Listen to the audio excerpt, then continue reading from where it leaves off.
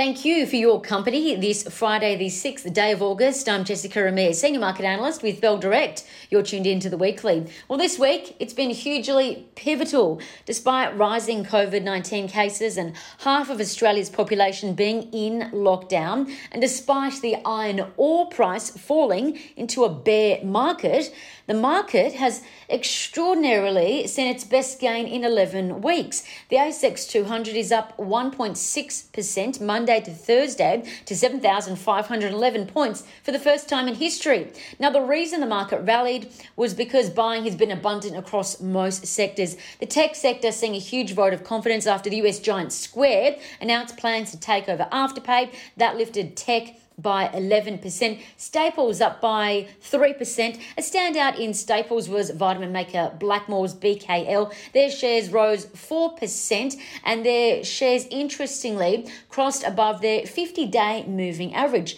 A technical signal suggesting that their downtrend has ended.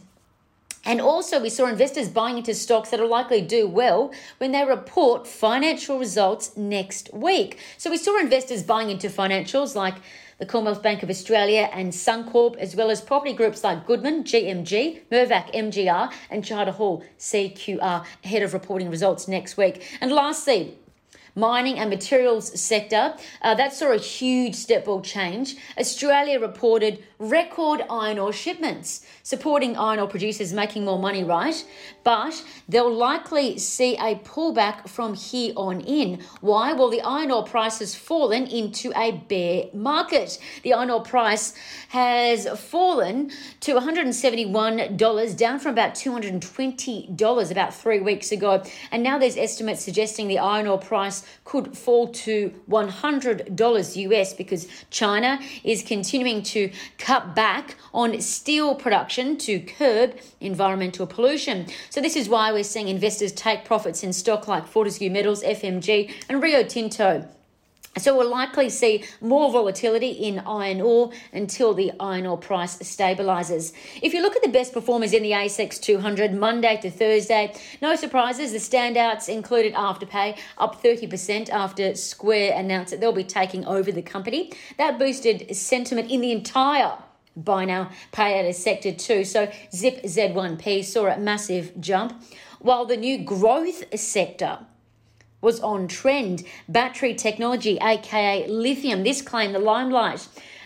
So some forecasts are suggesting the lithium price will at least double in 4 years, meaning lithium producers like Pilbara Minerals will be making more money. So this is supporting stocks.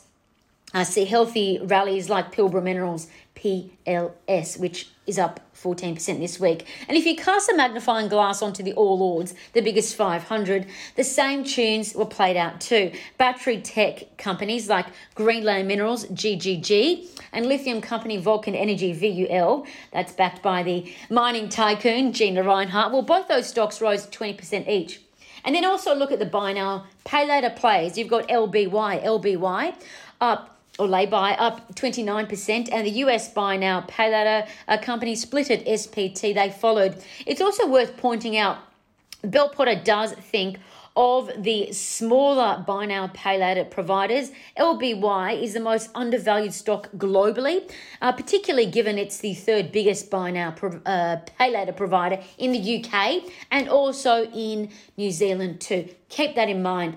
Another possible takeaway to draw from these trends is to consider adding lithium to your investment portfolio based on the momentum that the lithium train ain't slowing down. So why is this sector worth taking a closer look at? Well, lithium, we know, it's a key ingredient in powering electric cars, and it's facing a perpetual supply deficit. This is according to not just me, but Macquarie and Credit Suisse. Remember, the lithium price has been in a bear market.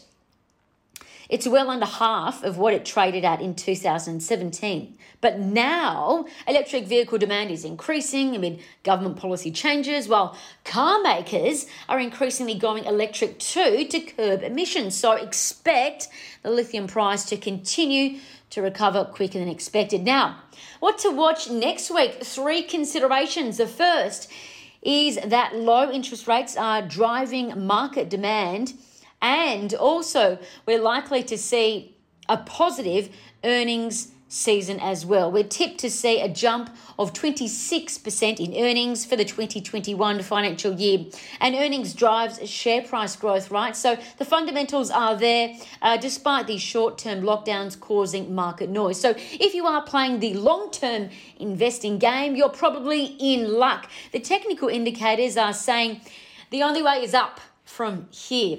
The technicals are supporting the fundamentals over the year ahead. We saw several technical indicators flagged this week. The market moved above its 50-day moving average.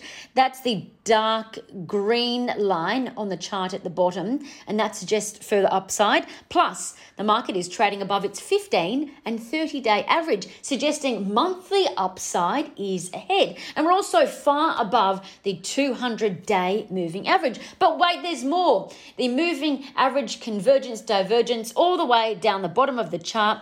This is suggesting the Aussie share market could continue to rally. Now, the second consideration is reporting season. Next week is the busiest week of reporting season so far. Now, aside from the companies that we mentioned earlier, the focus will be on share buybacks and dividends. The Commonwealth Bank of Australia reports on Wednesday, the 11th of August. Headline profit of $8.6 billion is expected. That's 1% less than the profit of the same time last year. But thanks to a cracking start to 2021, the market is expecting a $5 billion share buyback to return money to shareholders. And Citi thinks, though, that this buyback will probably be around $2 billion. Why? Well, CBA, like many other banks, are offering loan deferrals. So keep that in mind. Also, on Thursday, the 12th of August, Telstra reports profit of $1 billion is expected. Now, don't forget, Telstra recently sold 50% of their mobile tower business for $2.8 billion. That means $1.4 billion could be headed to shareholders via a buyback, a share buyback. Now, the key is to watch if these numbers are better than expected. You'll likely see their shares rally. So stay tuned to Bell Direct. Next week, we'll be covering what you need to know about reporting season. And lastly, for economic news to watch next week, we've got business and consumer confidence data out on Tuesday and Wednesday. And Australia's employment data for July is out on Thursday. And amid the increasing lockdowns, expect unemployment to rise. We'll keep you informed of the figures to watch closer to the date. And that's the weekly. Leave all your questions or feedback in the comment section on YouTube. From all of us here at Bell Direct, have a happy and safe weekend. I'm Jessica Amir. Bye for now.